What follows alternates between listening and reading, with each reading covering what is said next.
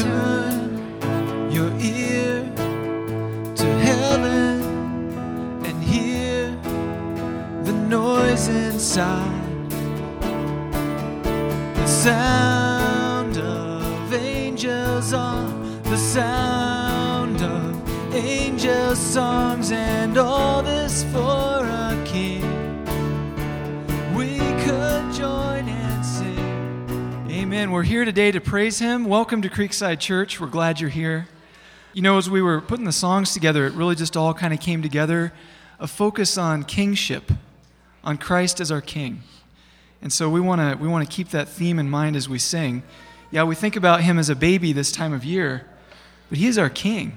And he was our king even when he was born. So it's a very amazing thing. Psalm 92:8, but you, Lord, are on high forevermore. Some versions say eternally reign or something like that. You, Lord, are on high forevermore.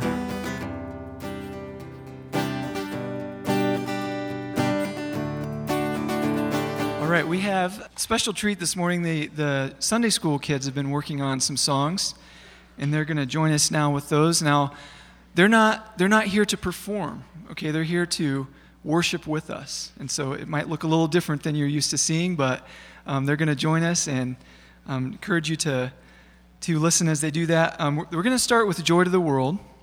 Joy to the World was actually written based on Psalm 98. So I'd like to just read Psalm 98 while the kids are getting ready here.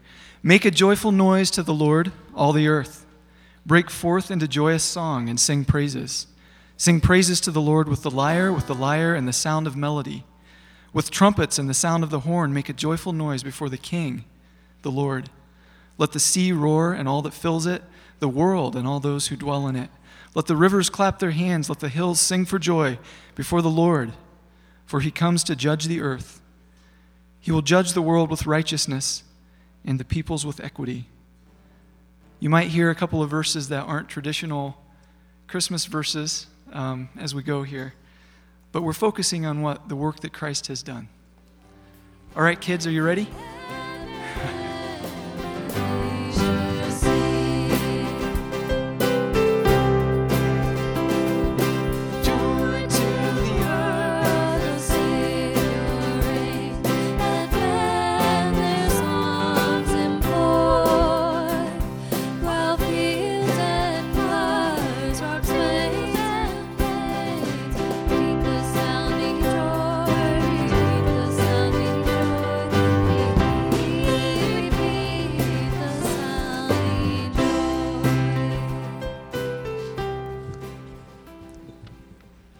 Galatians 4, verse 4 through 7. But when the set time had fully come, God sent his Son, born of a woman, born under the law, to redeem those under the law, that we might receive adoption to sonship. Because you are his sons, God sent the Spirit of his Son into our hearts, the Spirit who calls out, Abba, Father. So you are no longer a slave, but God's child, and since you are his child, God has made you also an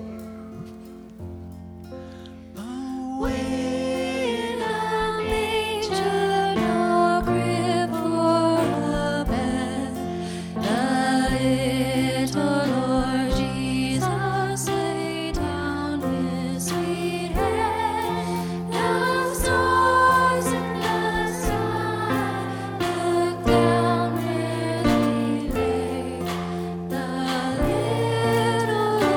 Jesus, asleep on the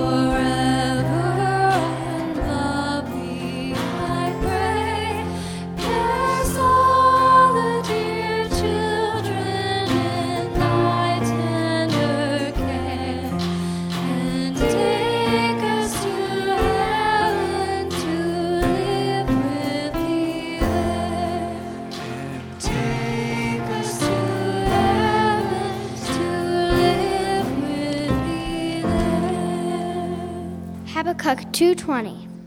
The Lord is in his holy temple. Let all the earth be silent before him.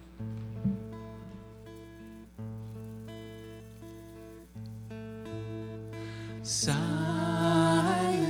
night, holy night, all is calm, all is bright, round yon virgin mother and child, holy infant, so tender and mild, sleep in heavenly peace, sleep in heavenly peace.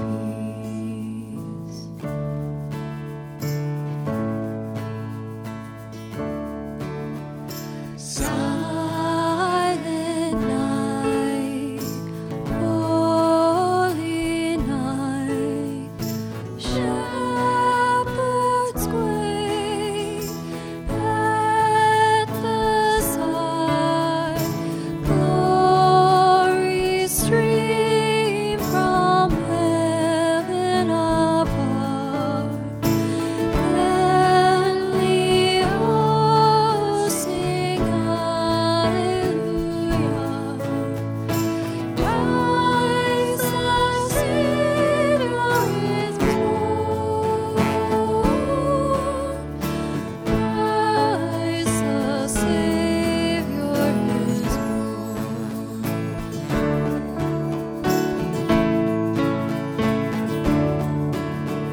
Silent night, holy night, Son of God, love's pure light, radiant beams from thy holy face, with the dawn of redeeming grace.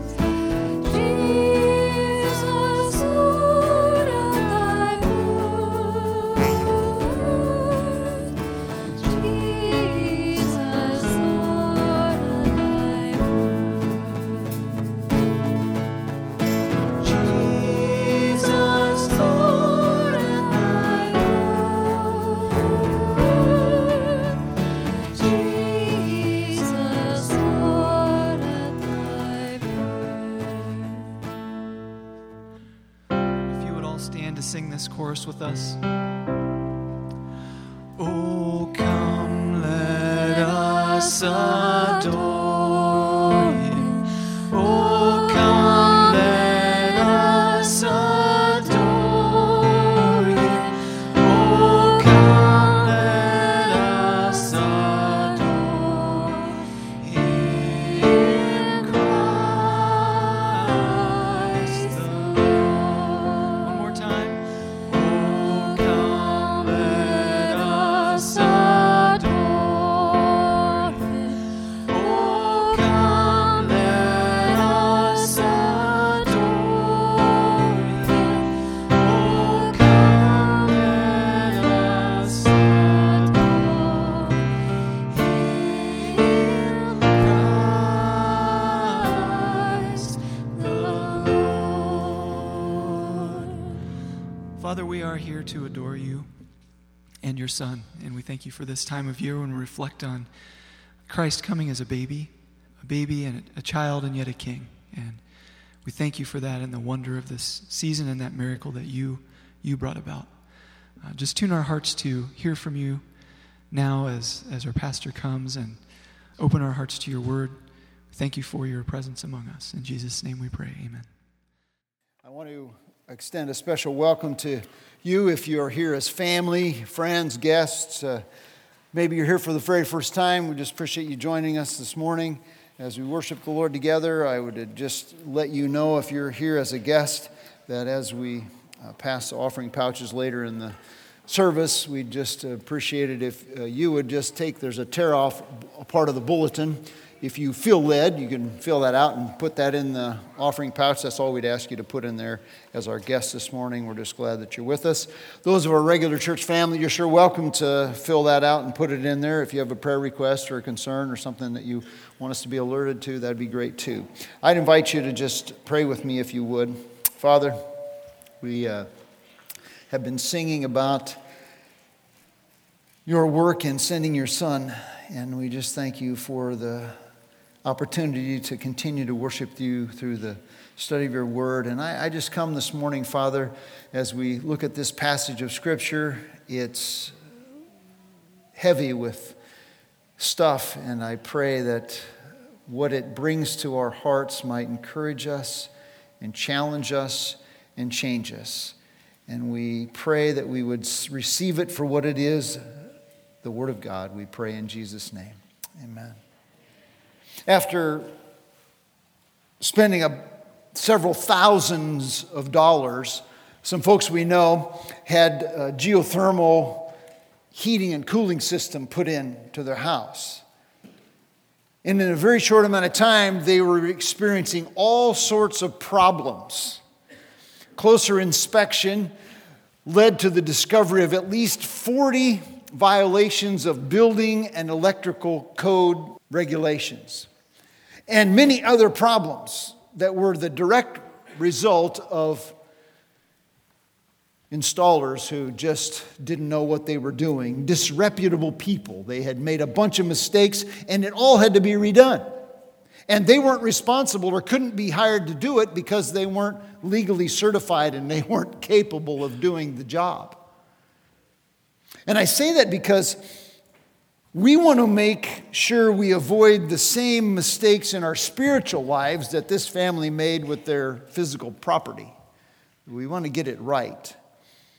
We want to get our understanding of faith and our belief system down right. Because if we make a mistake with regard to what we believe and who we believe in and where we put our faith or our trust, it's a matter of life and death. It's a matter of heaven and hell. We don't want to make that mistake. So we want to make sure we've got it nailed down correctly, that we've got it done right. And the credibility of the faith system which we purport, that is Christianity, is linked inextricably to the person and the work of Jesus Christ. His identity is the basis upon which we authenticate his ministry and his message and all that he did on this earth and his mission. And so we want to look at his identity and discover who he is, and so we can have credibility in believing what we believe. In order to do that, we have to look at some passages of Scripture and look at history and look at all sorts of things. And we know that at the time Jesus appeared on the earth, the Jewish people were expectantly, eagerly anticipated the arrival of, but really didn't understand the identity of, were confused about the identity of their Messiah. And Matthew, writing to this predominantly Jewish Christian audience, clarifies things, not only for them, but for us, because he uses these kingly credentials that he establishes in Matthew chapter 1 to prove to the world then and now, to his world and ours, that Jesus is the King and Savior of all the world. And so I invite you, if you have your Bible or you have your phone or a device or you want to reach under the seat in front of you and grab the Bible, to turn with me to Matthew chapter 1. I'm going to read through the text of Matthew chapter 1. This genealogy, I know you all juiced up about learning about a genealogy. You know, if you really want to get excited, you can go back to the book of Numbers, or you can go to 1 Chronicles, and you can read a bunch of genealogies, and you kind of go, what in the world is that all about? Well, we're going to dig into one this morning. I'm excited about it. I'm going to read the text, and then we're going to look at three compelling reasons to believe that Jesus really is the Christ, that he really is the Son of God, our Savior. Matthew chapter 1, verse 1, the book of the genealogy of Jesus Christ, the son of David, the son of Abraham. To Abraham was born Isaac, and to Isaac Jacob, and to Jacob Judah and his brothers. And to Judah were born Perez and Zerah by Tamar. And to Perez was born Hezron, and to Hezron Ram. And to Ram was born Amminadab, and to Amminadab Nahshon. And to Nahshon Salmon, and to Salmon was born Boaz by Rahab. And to Boaz was born Obed by Ruth. And to Obed Jesse. And to Jesse was born David the king. And to David was born Solomon by her who had been the wife of Uriah. And to Solomon was born Rehoboam, and to Rehoboam Abijah, and to Abijah Asa. And to Asa was born Jehoshaphat, and Jehoshaphat Joram, and to Joram Uzziah, and to Uzziah was born Jotham, and to Jotham Ahaz, and to Ahaz Hezekiah. And to Hezekiah was born Manasseh, and to Manasseh Ammon, and to Ammon Josiah, and to Josiah were born Jeconiah and his brothers at the time of the deportation to Babylon. And after the deportation to Babylon, to Jeconiah was born Shealtiel, and Shealtiel Zerubbabel, and to Zerubbabel was born Abiad, and to Abiad Eliakim, and to Eliakim Azar. And to Azar was born Zadok, and to Zadok Achim, and to Achim Eliad, and to Eliad was born Eleazar, and to Eleazar Mathan, and to Mathan Jacob, and to Jacob was born Joseph, the husband of Mary, by whom was born Jesus, who is called Christ. Therefore, all the generations from Abraham to David are 14 generations, and from David to the deportation to Babylon, 14 generations, and from the deportation to Babylon to the time of Christ, 14 generations. The first compelling reason that I see in the text for accepting that Jesus is the Messiah, the Christ, the Son of God, our Savior, not just the Savior of the Jewish people, but of people from all nations, is this assertion that's made in verse 1. And the assertion of Jesus as our Savior, the text begins with the book of the genealogy of Jesus Christ. It's the title for verses 1 through 17 for sure, which reveals the origin, identity, and mission of Jesus, but it also launches us into the entire book of Matthew, where these themes are recurring. So it introduces, yes, this one section, but also the entire work. Now, Jesus is the name we see first in the text. And most of you know, many of you know Jesus. That's the meaning of Jesus' name is Jehovah Saves. That's the contraction of Jesus. When I was a child growing up, we moved lots when I was growing up. And so the one time we were moving, our parents kind of tried to make it a little more palatable by promising us a pet. And so we got this mongrel dog from the neighbors that was a newborn puppy, and we named the puppy Snuggles. Now, why do you think we named the puppy Snuggles? It's pretty obvious, right? Because she snuggled. Well, Jesus' name is just as obvious. He is named Jesus because of the purpose of his life, and Matthew declares it. We'll look at it later, but it's in verse 21 of chapter 1. For it is he who will save his people from their sins, and not just the Israelites, but his people from all nations. He will save them from their sins. Interesting. The Jewish people were looking for a Savior, but not a Savior from their sins, but a Savior from slavery, from the oppression of the Roman rule. But he came not to save us from Roman rule, but from the rule of sin. Slavery to sin, the power of sin and the penalty of sin. Jesus came to deliver us. Next, his name is Christ. He is Jesus Christ. And the Greek equivalent of the Hebrew word Messiah, the Hebrew Mashiach, which means anointed one. Interesting, in the Old Testament, this special term was given to those who were anointed as prophets, as priests, as kings, and yet Jesus was anointed as all three: prophet, priest, and king. And it was a designation specifically that alerted them to the fact that this is the one who was promised as the Messiah. He is the anointed one, the Messiah, from the line of David, the Messiah king. And then the text says he's son of David. Jesus is declared to be of the royal line of the king who would be the Messiah. I want you to look at 2 Samuel chapter 7, verses 12 through 14. When your days are complete, this is Nathan speaking to David, you will lie down with your fathers, and I will raise up for you descendant after you, who will come, notice, your descendant who will come after you, who will come forth from you, and I will establish his kingdom, and he shall build a house for my name, and I will establish the throne of his kingdom forever, and I will be a father to him, and he will be a son to me, and when he commits iniquity, I will correct him with the rod of men and the strokes of the sons of men. Jesus is the one that David was promised, this king who would come from his line. And so we see that he was from the son of David. Jesus was from the son of David. It's an assertion. He's declaring this is be true. He's the son of Abraham. Why is it important that he's the son of Abraham? Because Abraham is the father of the Jewish nation. He's the first person to whom it was promised that he would have a descendant that would be this deliverer.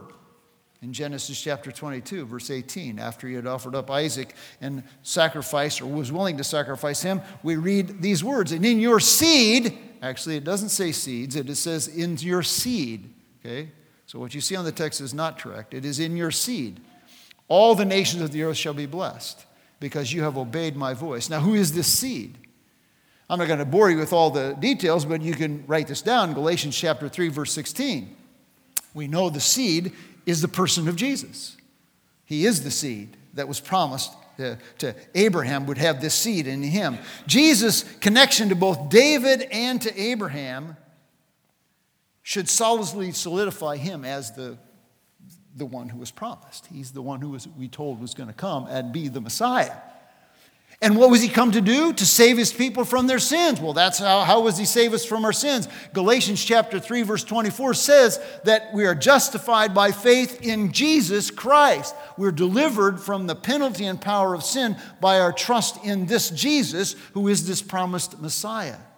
In Galatians chapter 3, verse 26, it says that you are for all the sons of God through faith, we're all sons of God through faith in Christ Jesus. He's the one who saves us, promised he'd save us from our sins. That's his name. He is the Christ, the Messiah, the deliverer, to deliver us from our sins. This is the person of Jesus. And you say, well, okay, that's the assertion. I mean, that's what I get from verse 1. He's asserted to be it. Some of you may be seen this infomercial. The guy that has this boat, and the bottom of the boat is a screen door or a door, right? And he's out on the water, but he's used Flex Seal. That's his magic potion that he puts to seal and the bottom of the boat. That's his assertion. Now he's trying to prove his assertion. Well, what Matthew does is he makes an assertion that Jesus is the Christ, the Messiah, the Son of God, the Savior of the world, and then he sets about to prove it. And that's what verses 2 through 16 are all about, is the ancestry of Jesus as our Savior King. And he traces the ancestry from Abraham to David to establish his credibility. You can say anything. You can say anything, but you have to prove it. I can tell you that my ancestry can be traced back to the people who came on the Mayflower. But in order for me to prove it, I must find the names of those whose lineage I can trace back to the log of the ship. You can say anything, but you have to prove it. And so we have the evidence that's here. The genealogy that's listed here is factual, but it's not exhaustive. And it's not always exactly chronological, but that's because its purpose is primarily theological. It's to prove a point. That this person, Jesus, that we're mentioning here, Christ, is the King of Israel, the Messiah promised, the Son of God, our Savior. That's what he set out to do. Now, you read verse 17, if you read it with me, if you listen to it, you realize it's just 3 sets of 14. And the first set of 14 is from Abraham to David. Well, for what happened from Abraham to David? Well, a whole lot happened. They went into Exodus, and they got out of Exodus, and then they went back to the Promised Land, and then they crowned David as king. So it's kind of a history of the establishment of the kingdom, and that David is the king. And then we go from the exile, from David to the exile. Well, that was a dark period.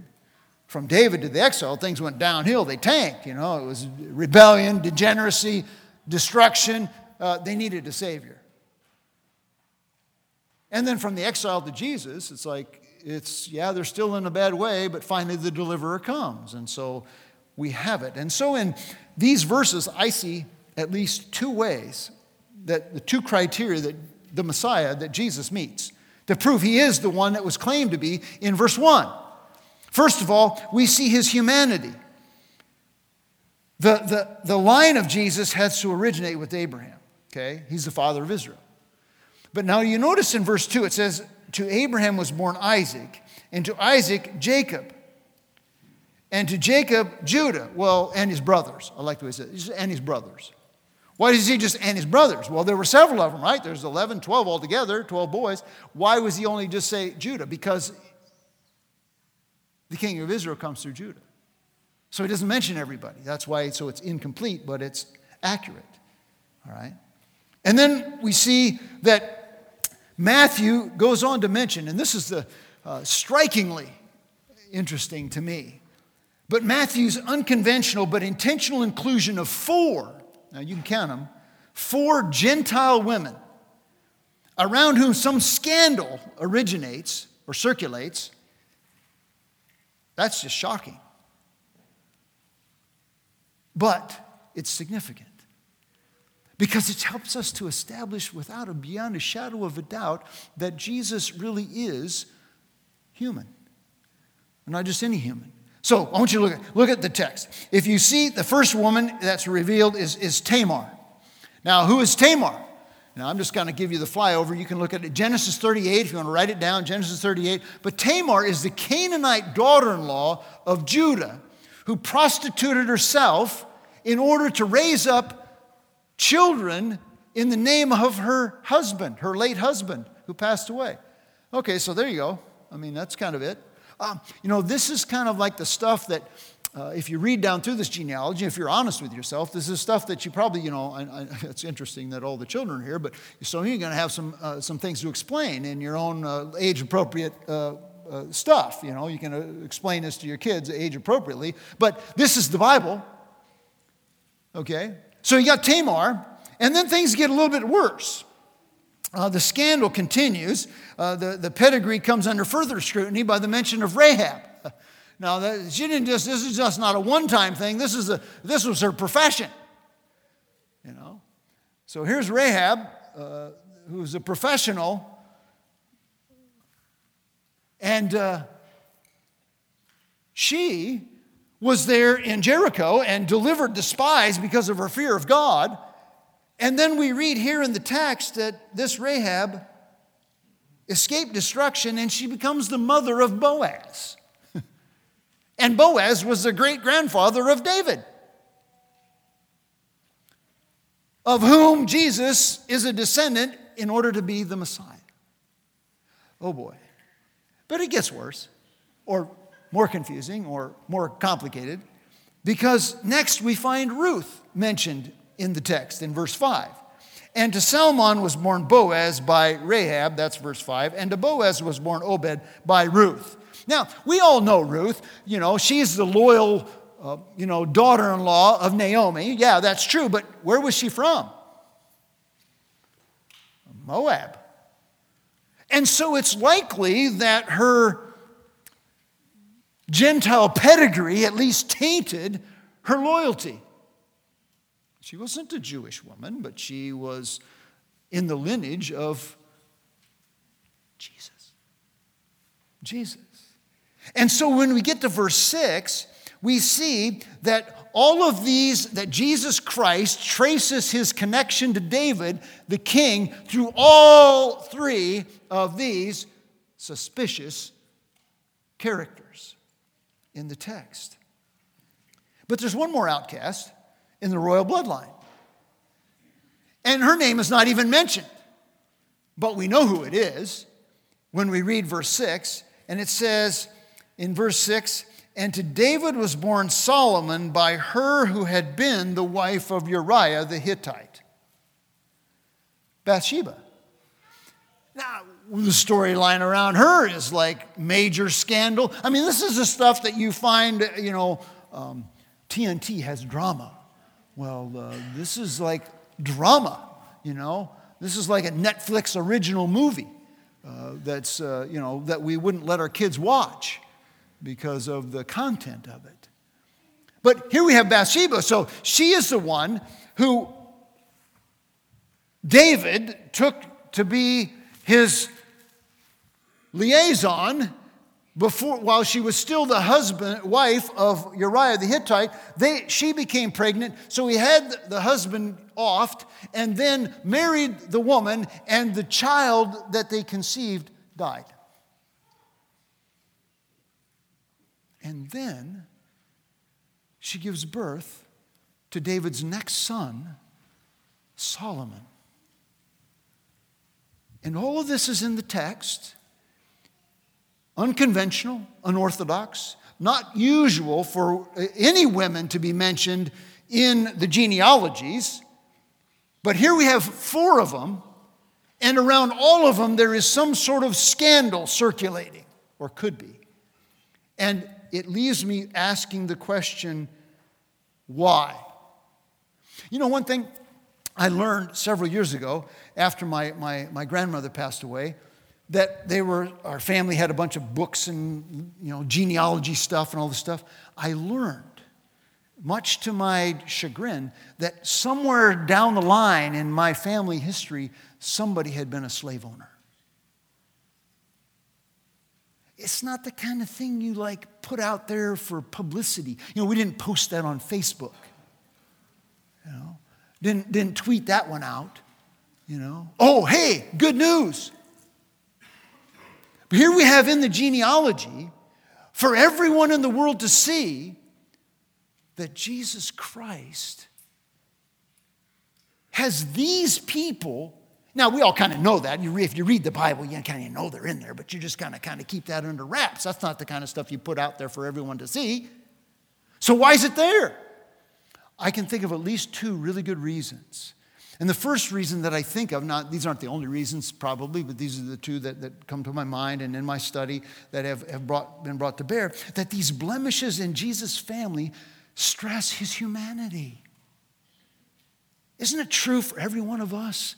We got a bunch of, Tamars and Rahabs and Bathshebas in our family tree. And I'm not just picking on the women, okay? We have a bunch of jerk guys, that we have good, it's everybody. It's not a sexist thing. We got plenty of sin to go around. We're all the descendants of fallen human beings. Jesus has a bunch of fallen humans in his ancestry. But unlike his ancestors, he's sinless. Unlike the people to whom he came in the world that he entered, he's faultless. He's blameless. He is without sin. And why is it that why is it so important for Matthew to nail down to us that Jesus is a human being? Because Jesus can only save his people if he is of his people. His people are people, humans. He can only save his people if he is a human being. He can only save those who are subject to God's wrath if he knows what it is to be a human being and to be a perfect, sinless, satisfactorily substitute, which means he has to be human. He has to be sinless, or else he'd have to suffer for his own sin. He'd have to be a substitute. He has to be human, or he can't be the absolute satisfactory sacrifice. And this is what he does. Peter says it this way, that it was the precious blood as of a lamb unblemished and spotless, the blood of Christ, that paid for our sins. And so Matthew wants to make sure we understand that this person we're talking about is really a human being. As the movie The National Treasure, which ended up showing the stealing of the Declaration of Independence. And they get to the end of the movie, and I want you to see what they say towards the end of the movie where Nicolas Cage is turning over the Declaration of Independence. Here's what I want. Dr. Chase gets off completely clean. Not even a little posted on her service record. Okay. I want the credit for the fine to go to the entire Gates family, with the assistance of Mr. Riley Poole. What about you? I'd really love not to go to prison. I can't even begin to describe how much I would love not to go to prison. Someone's got to go to prison, man. Well, if you've got a helicopter, I think I can help with that. I don't know if you could hear that, but he said at the end, somebody's got to go to prison. I mean, somebody committed a crime. Somebody has to pay for the crime. And he says, I can help you with that.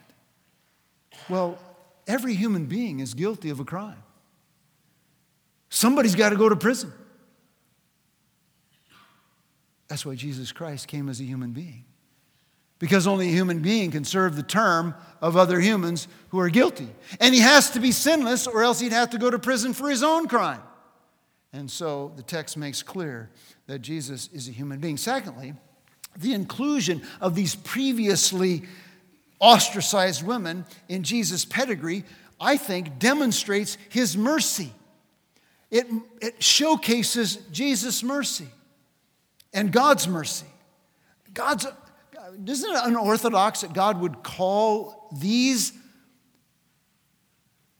ostracized people, sinful people, like all of us? And I pick on them. Every one of the people in Jesus' line was sinful. I'm not just, okay. But he calls them and particularly points them out in order to show that God calls sinful people to be part of the descendants, the ancestors of Jesus, which indicates that he might also call sinful people to be his descendants. He calls ancestors to be part of his family. Then he might graciously and by God's grace call descendants who are sinful. That's you and me, folks. Descendants are the people come after. Okay? The ancestors are the one come before. So the ones that had come before were sinful, which shows God's grace and mercy in including them in the family tree of Jesus. That he would graciously call those who come after, who are sinful, that's us, to be his descendants, that we would be with him forever. We see his humanity in the text. I think we also see his deity in the text. And this, okay, time out. Strap yourselves in, because this is going to get a little bit tough. Okay? So you got to put on your thinking cap and follow me. Keep your fingers on the text, all right? So we're going, this deity thing is hinted at and then confirmed in the text, but I want to bring you to the point where it's hinted at. The 14 generations from the exile to Jesus. That's verses 12 through 16. I skipped over the ones in end of verse 6 through verse 11. That covers Israel's rebellion until, that's their time in deportation and all that. But we're focusing in on the time from the exile or the Babylon to Jesus. Verses 12 through 16. What's amazing is, if you read with me, and I'm going to skip down to verse 12, and after the deportation to Babylon, to Jeconiah was born Shealtiel. Stop right there. He's like, Jeconiah, I get it. Reading these names is kind of tough.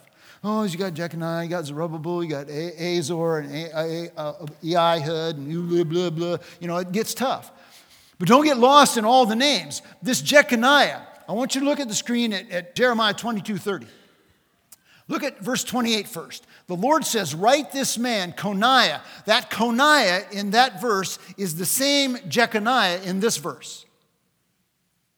Okay?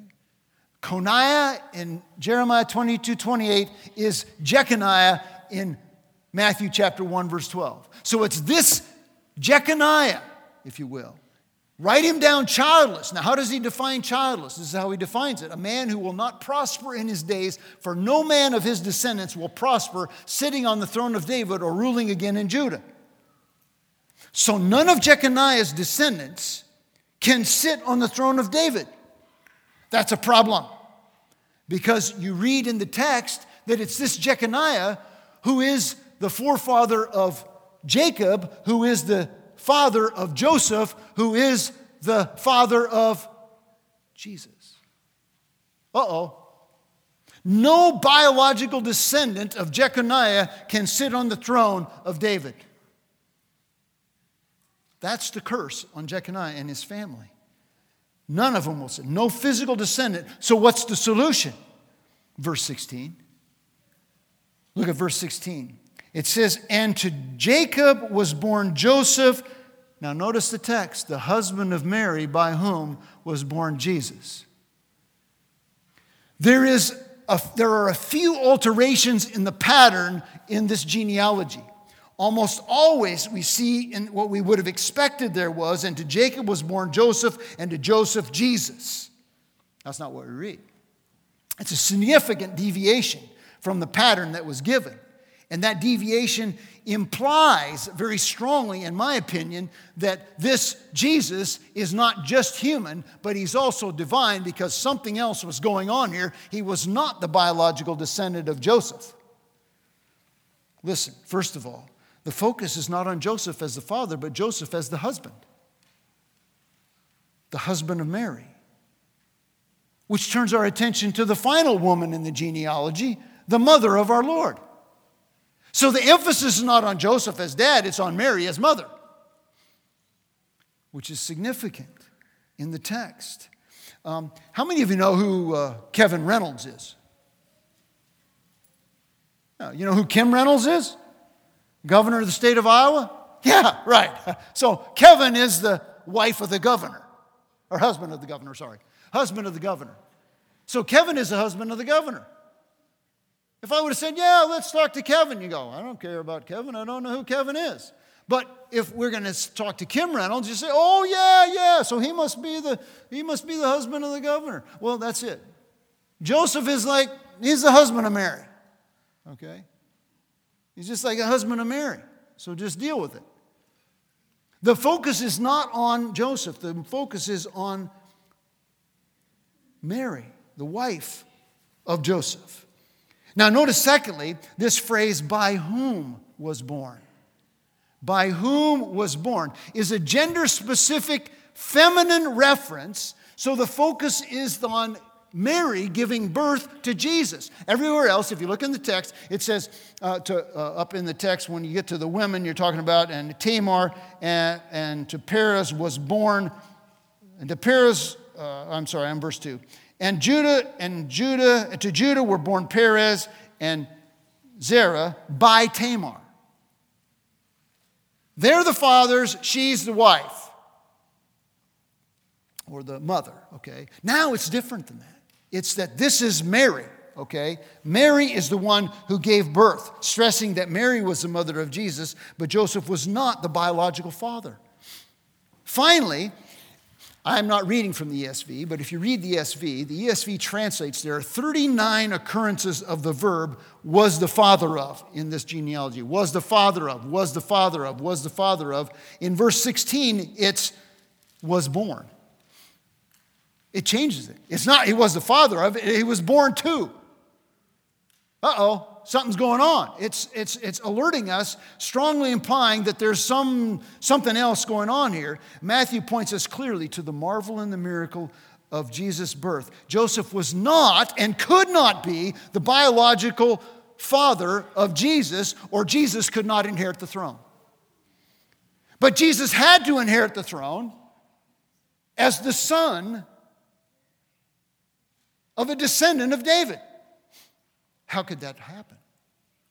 Well, he received his legal claim to the throne through his father Joseph, who was a descendant of David, so that he was as a son, as an adopted son, he could gain the legal claim to the throne. But he gained his physical claim to the throne through the biological connection to David through his mother Mary, who was also a descendant of David, through Nathan, which is Mary's genealogy in Luke chapter 3.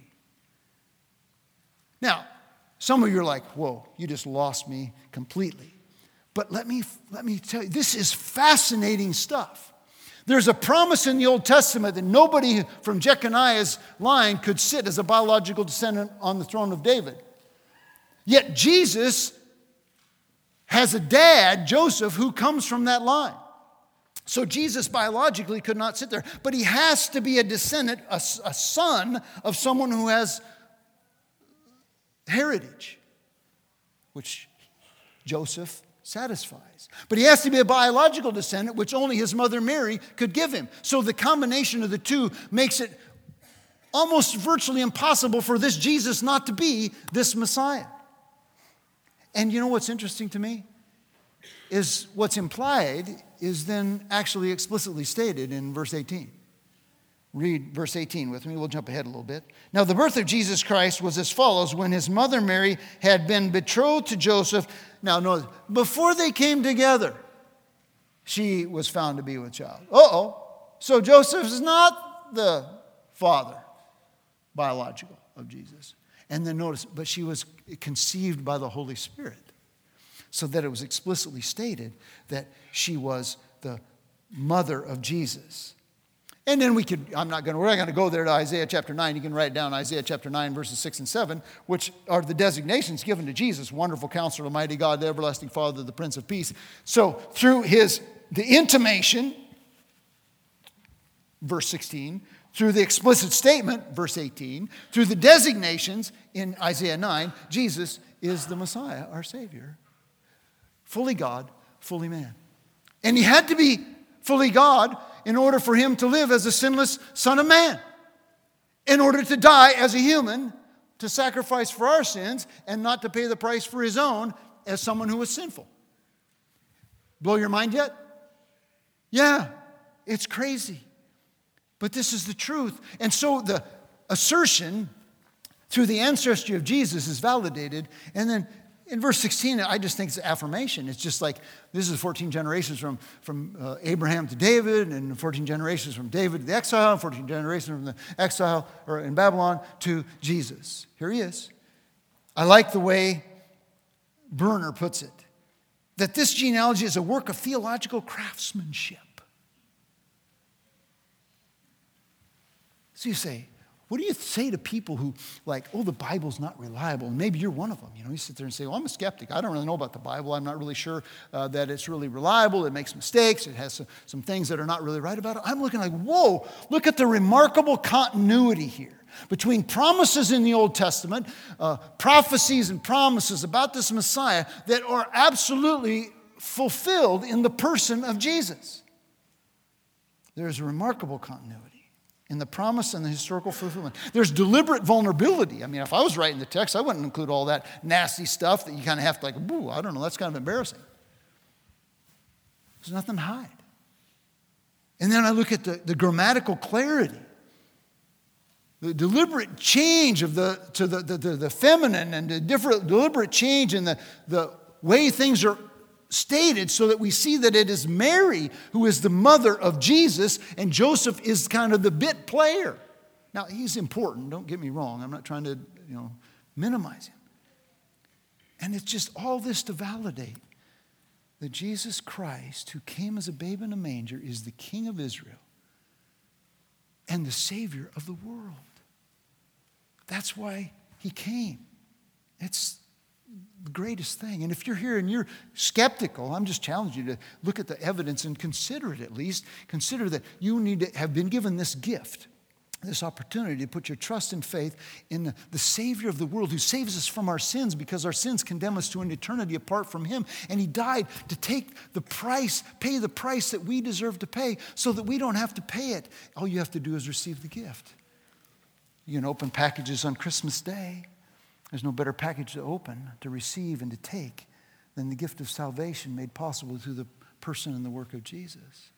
And if you're here this morning and you know Jesus as your Savior, I don't know about you, for me this gives me greater confidence that what I'm believing is really actually true. It's not just a jump, I'm not leaping off some bridge somewhere, believing, hoping, and hope that I'll be saved. No, there's historical, biblical evidence that this is real, that this Jesus did come. He was the God-man, fully God and fully man, who died to take away our sins. It also inspires me to have courage to live each day, because what this God says, I can bank on, and I can live my life and trust in him because he is who he said he was. It gives me courage. And Bob Goff has this new devotional out, Live in Grace, Walk in Love. So I can live in grace because of what Jesus has done, and I can walk in love because of what Jesus has done as his Spirit works in me and in you too. Confidence, courage, and also conviction. Hey, it's Christmas. Let's keep Christ in Christmas. Why? Because he is the reason for the season. He is the answer to our problem. He is the solution to what ails the world. And we have the answer. We need to share it and shout it from the mountaintops. And I'm guilty, but I'm going to seek to be better, okay? In sharing the love of Jesus. And now, we break bread, we drink the cup. Why? To celebrate what Christ has done. He came as a babe to die on the cross to give us deliverance, and that's the difference that the Christmas message makes in our lives. If you're here this morning and you know Jesus, we invite you to partake of these elements as a remembrance of what Jesus has done, to give you confidence, to give us courage, and to help us be convicted and convinced to share it with the world. Let's pray. Father, thank you so much for your word. I pray that you would take these deep truths, you'd wash over our hearts and souls, and that you would touch our lives by your Spirit. I pray that if there's anyone here this morning who's skeptical, doubtful, really doesn't want to trust in you, don't want to wave the white flag of surrender and acknowledge their sinfulness is sending them to an eternity apart from you, I pray that they would be broken and turn from their sin and trust in Christ. You've said, but as many as received him, to them give you the right to become the children of God, even to those who believe on his name. I pray for those of us who know you. May our hearts be stirred. Father, give us greater confidence that this word and the truths about it are something we can base our life on, live on. Help us to live it out. Help us to share it. We pray in Jesus' name.